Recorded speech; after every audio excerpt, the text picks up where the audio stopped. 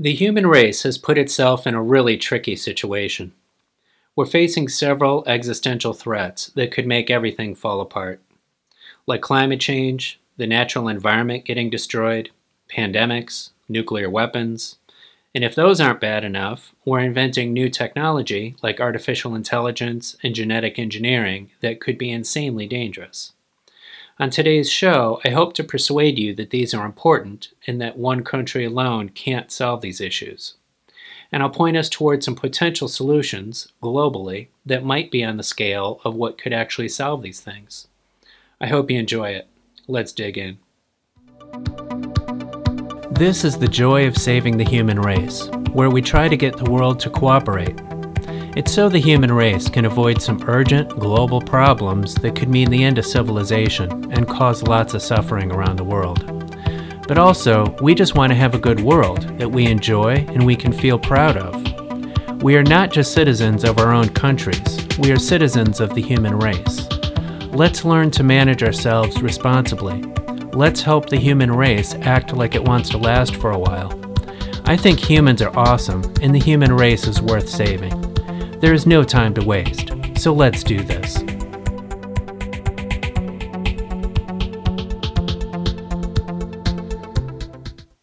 Hi friends, welcome to the joy of saving the human race. This is Shelby Murtis. So I'm glad you're joining me today. This is exciting. Today is the first episode of this big adventure that I'm going on, the start of this show. We're going to save humanity together. It'll be fun. So let's do it. So later on in this process down the road, I'll usually have guests on the show, interviewing a lot of smart people around these issues. But for right now, it's just me. I've got some thoughts and information I want to share with you to chew on, and I'll get you oriented toward what I'm doing here. So the purpose of this show is to inspire international cooperation, to solve urgent problems that threaten the end of civilization. At least, we're facing things that could give us catastrophic suffering and the death of billions of people. And I promise you I'm not exaggerating. I'm not just trying to be dramatic. It's serious, what we're facing.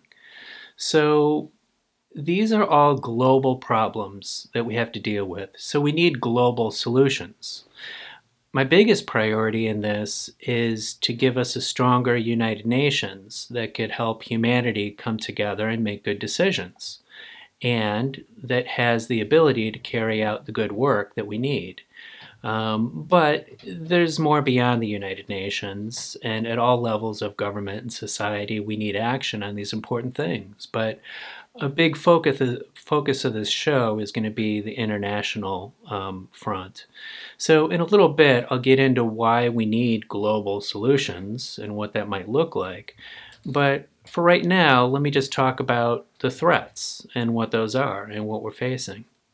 So we've got climate change, which is happening now. It's already underway. It's not just a future issue. We're seeing the effects with the wildfires and sea level rise and the glaciers melting. It's starting to give us more destructive storms. And over time, this will be, beyond deaths, will be lots of money and resources to keep rebuilding after those storms. We're going to see water shortages and food shortages. We're going to see a lot more refugees on the move. Because people are in places that are too hot to live and there won't be enough food. And all these things will result possibly in economic collapse and violence due to these various instabilities. So, this is starting and is likely to get worse, especially if we don't do anything bold to deal with this. We're also facing environmental destruction. On a huge scale. So right now, we're in the middle of the world's 6th mass extinction. So this is the 6th time on Earth over these billions of years where we've seen a massive die-off of nature. So right now, we're seeing species go extinct faster than at any time in the last 65 million years, since the end of the dinosaurs. The end of the dinosaurs was due to a big asteroid hitting the Earth and caused a big cataclysm. But this one is human-induced through our activities. Um, so our ecosystems are falling apart and starting to not function well. And this is all happening due to our overconsumption of resources, land development, farming, chemicals, pollution, and now intensified by climate change. So, all this leads to food and water shortages, disease pandemics, health problems from all the chemicals and pollution we're putting out there. And there could possibly be more problems that we don't anticipate. During humans' time on the planet so far, we have not seen nature destroyed this quickly. So we're in new territory and we don't fully know what that's going to do to us. Another risk is pandemics. So scientists tell us that pandemics are more likely. COVID-19 right now is a huge problem, but future ones may be far worse. This one is bad, but in a sense, we might have got lucky because future ones may be more deadly, spread more quickly. It could be really bad. And we could have pandemics that hit over and over again, which could be destabilizing. So we do not have adequate systems right now to prevent pandemics and to overcome them when they do occur. Systems within countries and certainly globally in terms of global cooperation. We just, we're not ready for this. And we're seeing the world is stumbling right now as it deals with COVID. It's just showing us that we're not ready for the future ones and we have a lot of work to do. Another risk is technologies, especially genetic engineering and artificial intelligence, but there's many more. Our technology is getting far more powerful lately and advancing more quickly. So humans' typical way with technology is that people can invent whatever they want and put it out into the world, and then we deal with the damage later once it's already done. This is how we got climate change. This is destruction of nature, harmful chemicals in the environment. We've got tons of nuclear waste with nowhere to dispose of it, and much more. So far, we have not always handled our technology well. We haven't dealt with the consequences of it. So right now, there's things that are even more powerful being invented. And if we follow the course we have so far, without thinking it through and putting safety precautions in place first, then some really bad things could happen. The stuff that's highly dangerous and could destabilize our economy, our politics, our way of life. And like I said, there's just not safety plans in place for some of these things.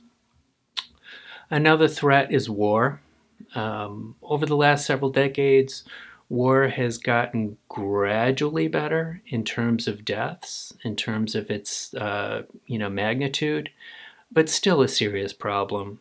And the wars that happen consume tons of resources and consume the attention span that policymakers and the world need in order to solve our other existential threats. Basically, it's a huge distraction, and it hurts our ability to cooperate as a world.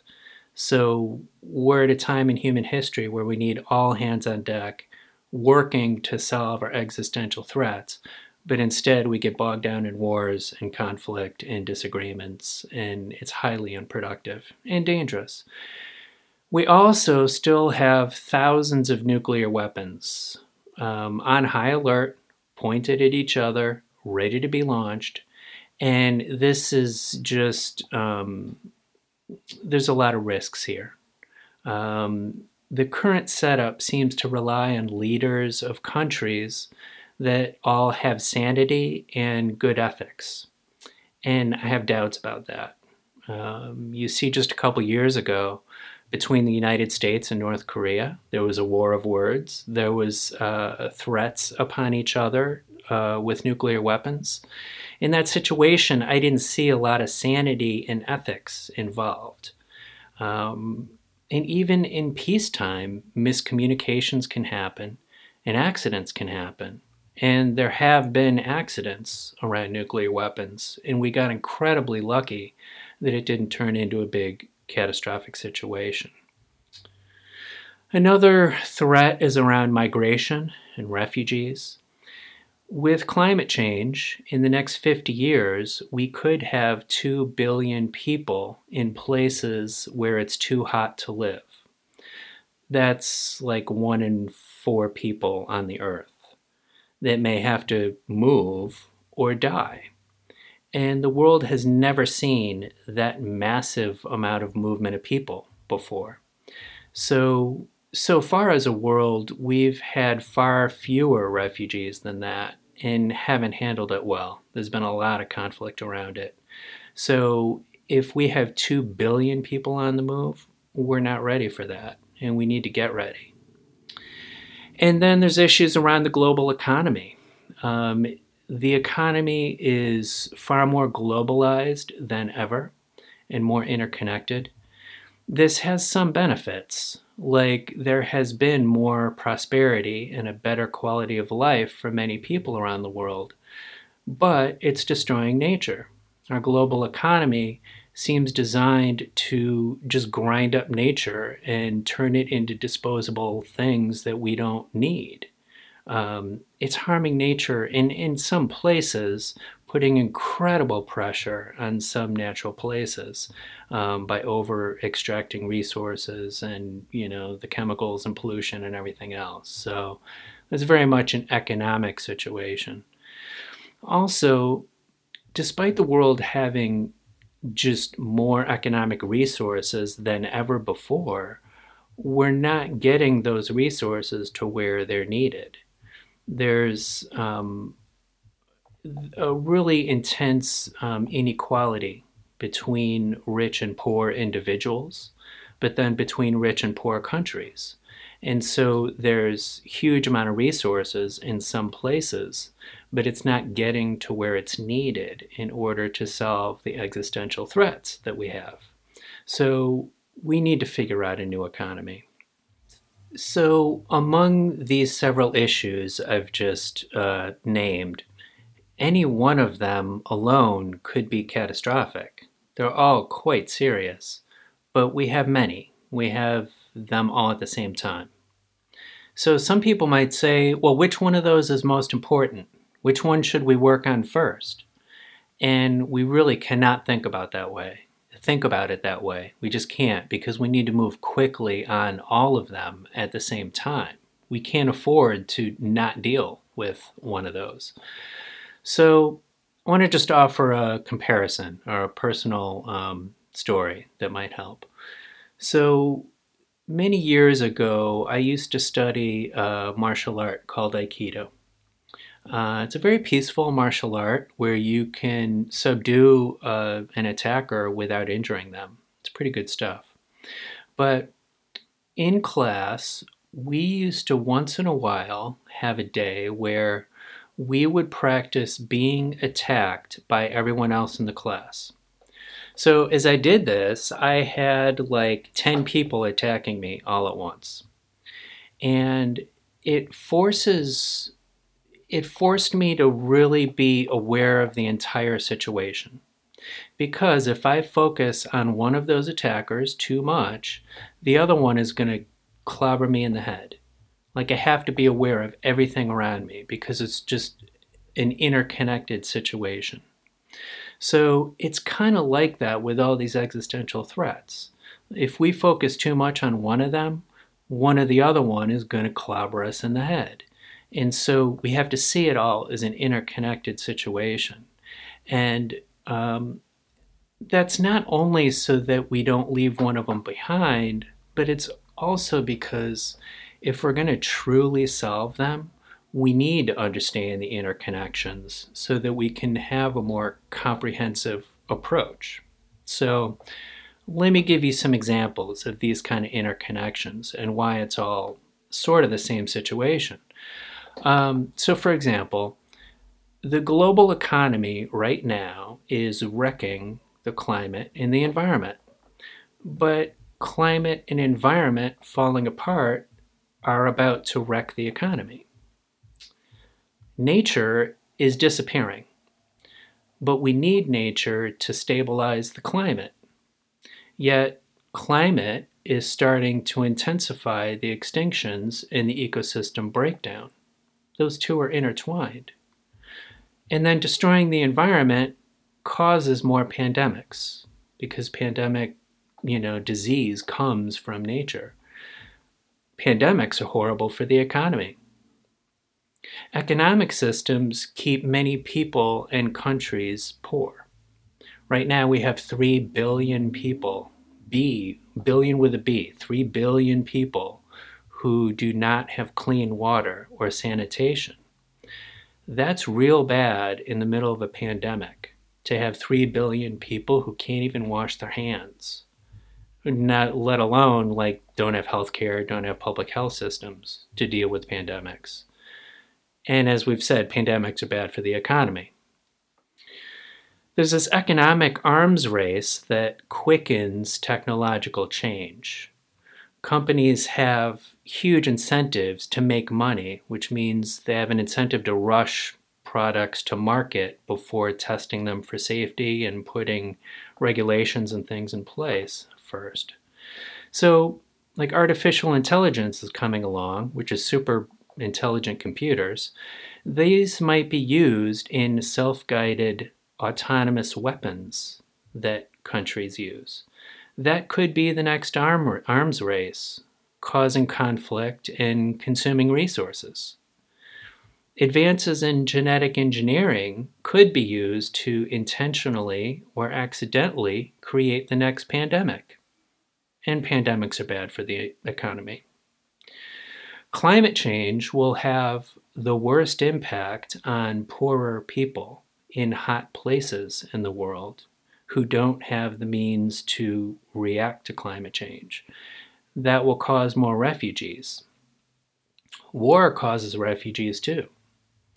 Refugees in large numbers, if we don't manage it well, could destabilize countries, which could cause more war. Climate may also cause wars because of shortage of water and food. So we've got this collision of climate and refugee and food shortage and water shortage and warfare all together. So this kind of thing can be hard to deal with because it's complex. It's not easy at all. It can be overwhelming, but we have to get a handle on it anyway. And we have to resist the impulse to oversimplify this stuff. And we just have to dig in and pay attention and learn all we can.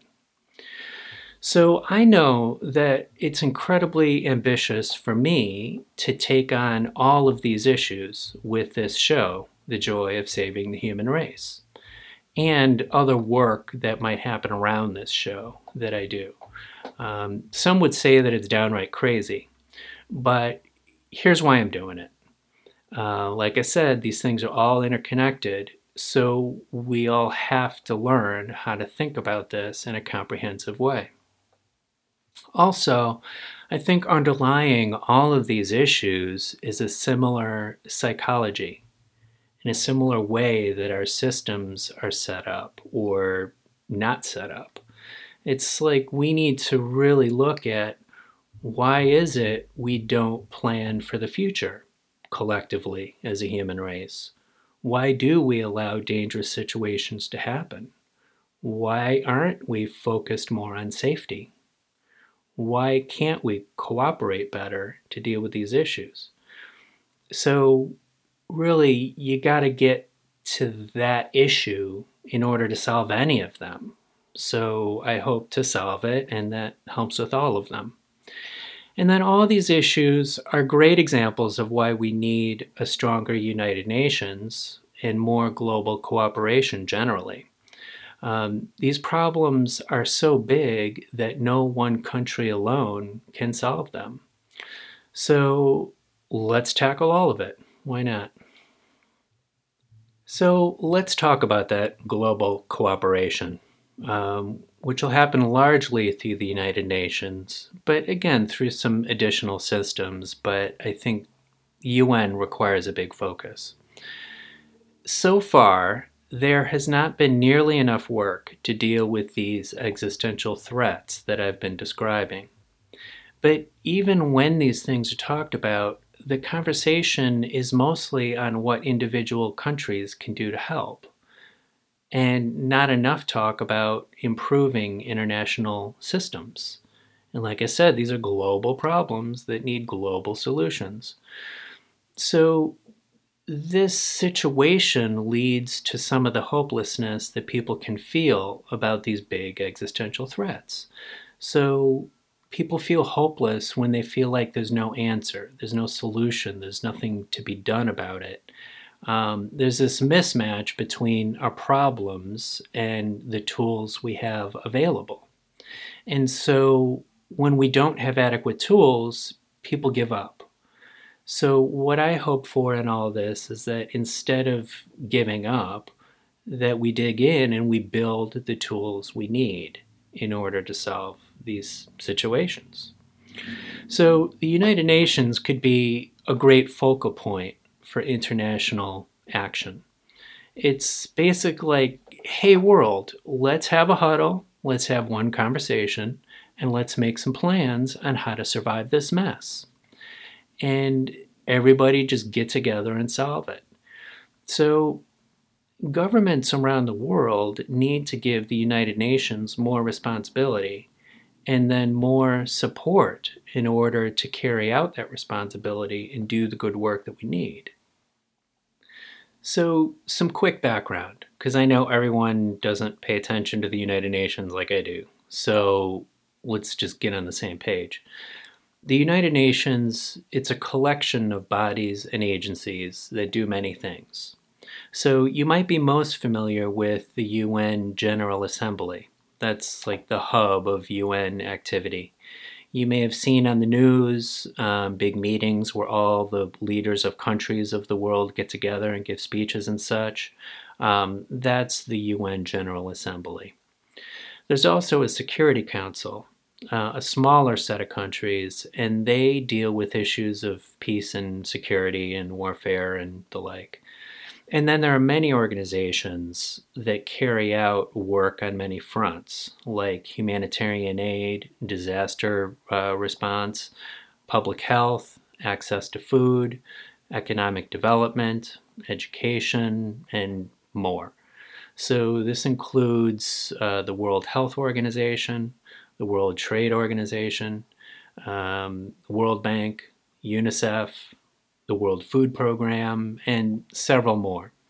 So when I talk here about the United Nations, I'm talking about this whole collection of organizations that are in the same sort of network here. So I want to just pause and start this by saying I have tons of respect for the United Nations and the people who work there. It's important work, and they do really often do amazing work with limited resources. But the whole thing is just not as strong as we need it to be. One big reason is that it's underfunded and understaffed. So I want to share a few numbers with you so you have a context or understanding of this. So the entire United Nations budget annually is about $55 billion. Now, that may sound like a large amount of money, but compared to some other things, it's pretty tiny. So compare that 55 billion with the United States military, which every year spends about $732 billion. That's 13 times the UN budget. So that's just the US military alone. The world spends on military $1.9 trillion, trillion with a T. So the world spends on its military 35 times the amount spent on the United Nations. So if spending is a reflection of our priorities, that tells me that the world is 35 times more interested in fighting than talking and cooperating. That's a big problem. So if we spent just a little bit of that military, we could double the United Nations budget. And now compare that UN budget with economic stimulus that has happened this last year since COVID broke out. Many governments around the world have been pumping money into the economy to keep it afloat. $20 trillion so far at the time of me recording this. 20 trillion with a T. So that is 367 times the United Nations budget annually. 367 times the UN budget. So I'm not disagreeing with this economic stimulus. I'm not saying it's a waste or shouldn't happen, but I'm just noticing that for years and years, we've been told that we can't afford a stronger United Nations, and we can't afford investments in protecting the environment or public health to avoid pandemics or dealing with the climate or a bunch of other things. We've been told over and over, well, we just don't have enough money.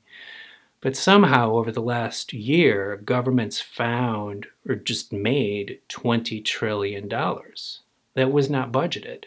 So it just makes you think, maybe we can afford the things we need. And certainly I think we could afford to double the United Nations budget. We've got plenty of money. So we just need the desire to spend it on the UN. Now, in the middle of these budget shortfalls, what's really disheartening is that after disasters that happen, or when a country sort of falls apart in a civil war or something, the UN and other agencies go around asking for donations. So they say, hey, please, world, this bad thing just happened. Can you all pitch in some money, please? Like, that's just tragic. I mean, the money should be there already. The world should be prepared for things to happen because they always do. We're always going to have more wars. We're always going to have more disasters. That's just the way the world works. So we should invest the money, have it there, have the supplies ready, hire the people. Let's be ready to roll instead of letting horrible things happen and then decide to do something and then start raising money. You're just behind. That's just not the way we should be working. So another problem that happens with the international systems is that conflict breaks out, and sometimes horrible conflict, and there's no clarity on what to do. So war breaks out somewhere, and then countries say, oh my goodness, that's so bad. Like, what do we do? Instead of having plans in place ahead of time and agreeing like what's allowed in the world and what's not allowed in the world, and what are we going to do if a particular thing happens, and just be ready to dive in and fix it. Instead, you have situations break out like in Syria right now, in Yemen right now, just horrible devastation. Like, those places are just getting destroyed, and they're starving people with disease and everybody losing their homes and refugees, and it's just death, of course. It's a horrible situation. And so the international community just doesn't seem able to come together and solve this. And so instead of United Nations stepping in and solving it, they're sort of inactive or incapable. At the same time, you've got multiple countries intensifying those conflicts. So you've got different countries supporting different sides of that local civil war and funneling weapons and resources in there that make the problem worse and make it even more violent. And so we have to have a different way of solving these things if we're going to make progress. Another example is in the 90s, we had the genocide in Rwanda, which is horrible. There were hundreds of thousands of people killed in that conflict. And the international community just sort of sat there and watched and couldn't figure out what to do. More recently, in 2017, Myanmar drove the Rohingya out into neighboring Bangladesh. So the military of Myanmar went through the Rohingya areas. They burned villages, they raped women, they killed people, and they drove them out of the country. So right now, there's about 1 million people living in refugee camps next door in Bangladesh. And nothing has really been done. Like, there's some hand wringing and there's some stern warnings and strong statements by people, but nobody's done anything to solve that. And it's just an atrocious thing that happened. So, like, we need to get better at solving situations like that if we're going to have the world that we want. One important structural problem that leads to that kind of inaction is the way the UN Security Council is constructed. That's the portion of the United Nations that deals with peace and security issues. So the Security Council has 15 member countries. There are 5 permanent countries and then 10 that have temporary terms, time limited, that countries rotate through those positions. So the 5 permanent countries on the Security Council are the United States, China, Russia, the United Kingdom, and France. Those 5 countries have a veto. That means any one of those 5 countries can stop action on anything it wants. So, countries have used that veto to stop anything related to their own activities. So the United States, China, Russia have all engaged in behavior that is quite questionable or even illegal, and certainly ethically challenging, and have used the veto to stop any worldwide action on those things. But then even related to, their allies and partners in some of these, war situations I described a moment ago, that Security Council members use their veto to just stop the UN from doing anything about it. And so it is not really, I don't see it as a helpful thing. It's just stops action and leads to the whole UN being not as effective as it could be. And also, it's just that these 5 countries have a huge amount of clout in determining what the world does. So even if you think that these 5 countries should have a veto and be able to block action and have disproportionate power in the world, I'm also not sure that these are the exact 5 countries that you want in that role.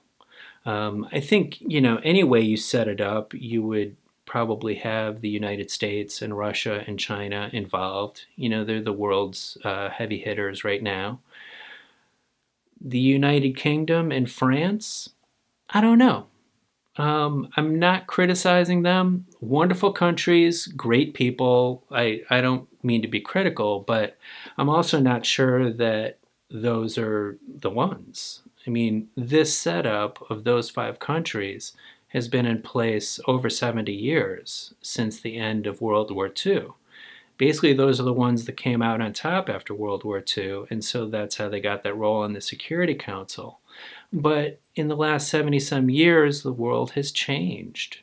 So if you were to set it up now, you would consider including a country like India, which has the world's 2nd largest population, or the world's 3rd largest economy.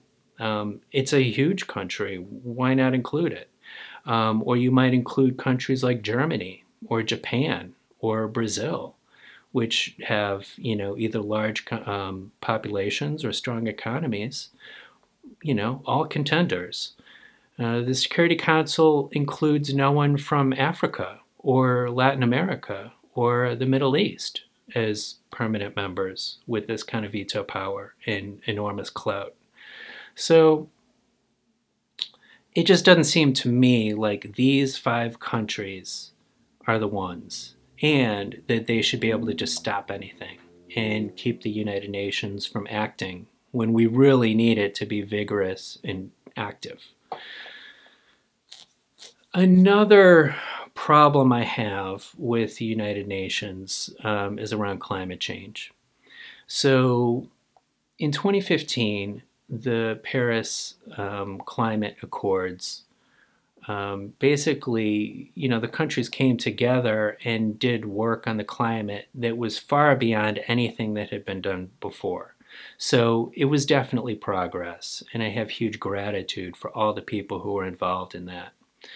But these were only voluntary offers by countries. Basically, everybody just came and said what they're willing to do, but it's voluntary. There's nothing binding, there's no enforcement, there's no consequences if countries do not meet their goals. And historically, countries are notoriously bad at coming through on their promises. There's been a million times before where, in the middle of some disaster or whatever situation, countries promise to put in a certain amount of funding and then they just don't come through. So countries have gone back on promises a bunch of times. And so having it purely voluntary and non-binding, I'm not sure that's strong enough. Also, even if everyone comes through on their commitments, the amount of those commitments is still not enough to control the climate in the way that's needed. We need far more commitments if it's actually going to get the climate under control. And 5 years later, carbon and greenhouse gas emissions are still going up. So I'm still unsure whether the international community has the commitment that's necessary to get the climate under control.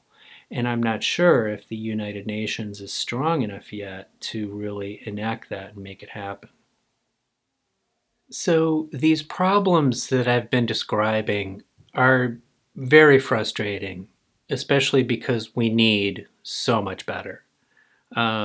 It's clear that the United Nations is not the healthy, vigorous organization that we need in order to address our existential threats that could make everything fall apart for humanity. We need so much more. But I just want to say again, though, that I don't mean this to be overly critical of the people who work at the United Nations. Because again, I think they're doing good things with limited resources. But this is more of an issue of the international community not committing to that process. Countries around the world committing to collaborate and solve problems together through that system. So it's just as much the blame is on a bunch of countries around the world for not really taking it seriously and putting the fate of humanity ahead of their own country's interests, or at least as they perceive it. So many countries are just focused on what's best for them and not willing to collaborate on these hugely important problems that, the fate of humanity is at risk. So all these kind of shortfalls and problems, some see it as a reason to ignore the United Nations and see it as useless and not worth investing in. I want us to see it the opposite way. I want us to strengthen this and make it a force for good and make it the kind of system that we need. So I don't want to just make the UN bigger and stronger, though. I want it to be better. So I want it, in addition to the sort of structural issues I've pointed out, I also want it to be more directly accountable to citizens around the world. So I want citizens to be able to vote for the people and the leaders who are involved in it. I want them to be, involved in the discussions at the UN. Citizens need to be engaged. And also I want the body to continue to be more effective and efficient so that as we give it more resources, the world knows that the funding will be used well and that it's a good investment to give more money to the UN to solve problems for us. I understand that what I'm suggesting here and what I'm hoping for is a really big shift in the way the world functions, in the way everybody thinks about these issues. I get it. It requires a lot of change quickly. And I understand also that some people are going to think I'm naive, that I'm going to just assume that, oh, yeah, we can all just get together and be happy and cooperate. I know that's a tall order, but I would argue, though, that we're naive if we think we can continue our current way of life without huge catastrophe happening. That's just as naive. Like, we can't continue this way, or else everything's going to go to shit. And so we need some pretty big changes. And the kind of changes we need are making these systems and these tools that are capable of addressing global problems. So, in order to make those changes will require a sort of citizen effort that we have not yet seen in the world. Like, basically, we need citizens around the world to band together and push for these types of changes. And we have not yet seen the kind of global grassroots citizen effort that is going to take to make this happen, because we can't just have one country fix these systems. They're global. We need everybody in the world to pitch in. And that means citizens around the world pushing their governments to change their attitude and change their relationship with the international system. So, right now, leaders of countries do what they do because they think they're best representing their citizens' interests and doing what their citizens want. So, for everything to change, citizens have to tell their leaders, do it differently. Basically, emphasize cooperation over like one country trying to get ahead of others and focus on itself. And it's a tall order, but it's doable. So if this were like a few decades ago, I might have thought it's impossible. But right now, we have the ability to rally citizens together around the world. We have an internet. We have communication tools. We even have the ability to translate languages through automated means to where like language is not a barrier. We can actually talk with each other. And so we have the tools in place to actually rally people around the world to push for changes, and in a way that we've just not ever seen. So it makes me incredibly hopeful. So to do that, basically, we need our connection with each other as citizens around the world to be tighter and stronger than the conflicts between country governments. And so this is where we're at, and this is what we need to do. This show that you're watching now, The Joy of Saving the Human Race, is my contribution to that effort. I hope to push that along. And basically, this show is a way for people around the world to understand these issues better and consider how they can get engaged and involved. So everybody has a different life. Everybody has different ability to make change in the world, but we all have something that we can do. So at the very least, we are all can be good consumers. We can be good citizens. We can be more knowledgeable about what's happening in the world so that our contribution or our impact on the world around us is more healthy than harmful. But there are many additional ways that we can each make a difference, whether that's at work through the companies we work for, the organizations we work for, or ways that we volunteer, or ways that we use our money. Some people have more money that they can use in helpful ways, through research, there's a lot of different ways. So I'm not going to offer a one-size-fits-all and tell you how you fit and what you should do, because that's your responsibility to think through your life and how to best be in the world. And everybody's got a different situation. But I'm going to bet that there's something that you can do. And I hope that you'll stay engaged with this show as we all think this through together and figure out how can we make the changes happen that we need. And then, in addition to with this show exploring what each of us as individuals can do, I want to explore what we can do together. How can we build this citizen movement around the world to make changes happen? When bunches of people band together, how can we push for the changes we need from our governments, from our companies, from each other? What can we do when we band together? What are the solutions that are possible? So that when we can get our political and economic systems motivated to deal with this, what are the solutions that we want them to do? And so on the show, we're going to talk about, the stronger UN and the international systems and such, but we're going to talk more in detail about all of these existential threats and what are the solutions that need to be put in place with each of these. What do we need in order to save humanity? So I attempt to make this show very accessible to everyone. So I want the ideas here to be vigorous. We're going to have strong conversation. We're really going to dig into some things and be very thought-provoking and informative. But I want it to be accessible to everyone. So you're not going to hear a lot of jargon and huge words and acronyms and policy talk. I mean, you'll hear policy talk, but it's going to be such that anybody can understand it. That's my goal.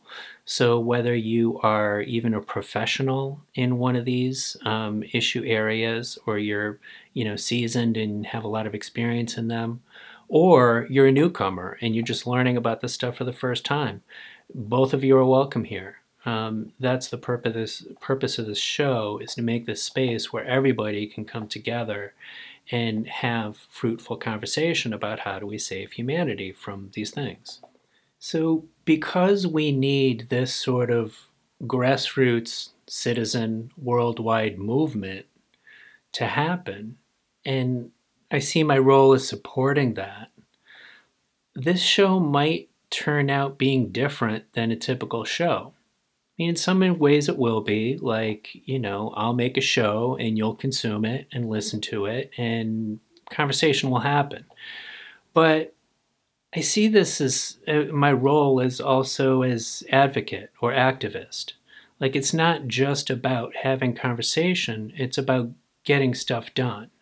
It's about solving problems. It's about making something happen. Because simply talking about things doesn't really change it. Things have to happen.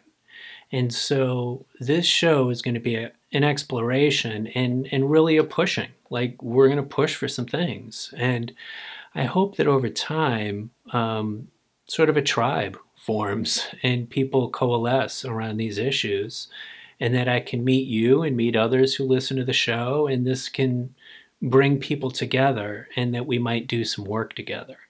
So I don't know what that looks like yet. I haven't mapped it all out. But I really hope that some activity forms around this, and that it's not simply a show, but that it's actually a force for good, and we can push for something to happen. That's my goal. What motivates me to do this is that I'm concerned that I'm going to have to witness some horrific things in my lifetime.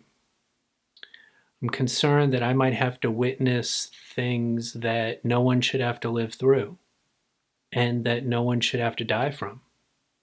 It could get really ugly if we don't make some big changes soon. I'm even more concerned about the next generation, because they have more future ahead of them. And sometimes I hear people, my age or older, saying, like, sort of really excited about the next generation.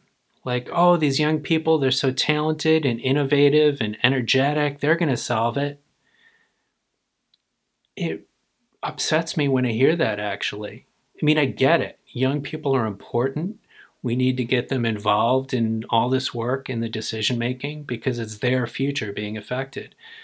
But I think it's morally wrong for us to heap that much responsibility on the next generation. It's morally wrong for my generation to screw up everything and hand it to the next generation. I have two kids who are entering adulthood now. I love them dearly. I want them to have a good life. And I just can't bear the thought of handing them a world that's falling apart. That's not right.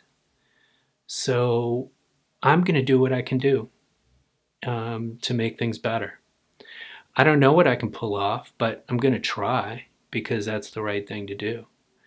It would be far easier to just kind of hang out in my own life and watch some Netflix and go play on the weekends and, drink some beer and watch football and hang with my friends and all that. Like, I'm not against leisure, mind you, but like a lot of people just avoid these issues because they're uncomfortable. And so they just handle their own life and forget about this stuff. And then it all gets worse. So I'm refusing to do that.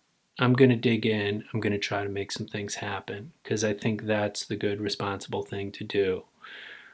I want to make a better future, both for myself in my lifetime and the next generations, because I think humanity is really important.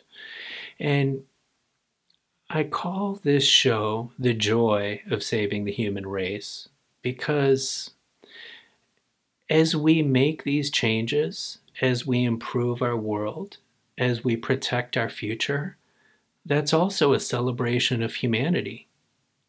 That's also saying humans are worth saving. We're worth it. We're beautiful.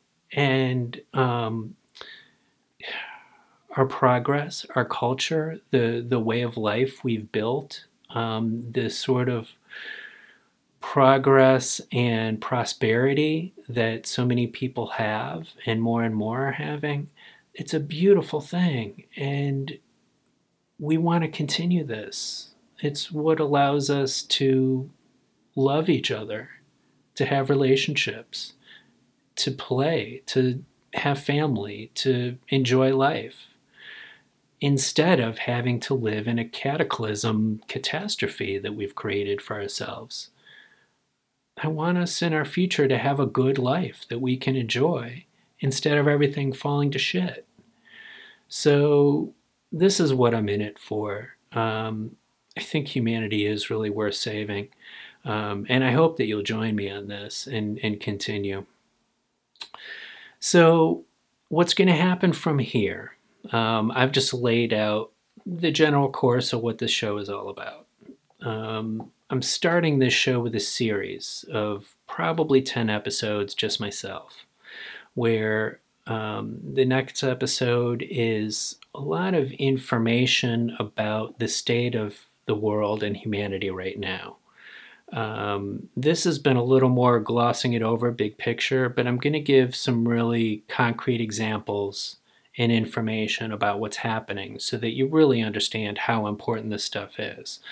But also the sort of potential that we have. And I'm going to talk about the good things that have happened and the progress, the amazing progress that humanity has made, so that you'll also see that humanity is able to solve big problems because we have before.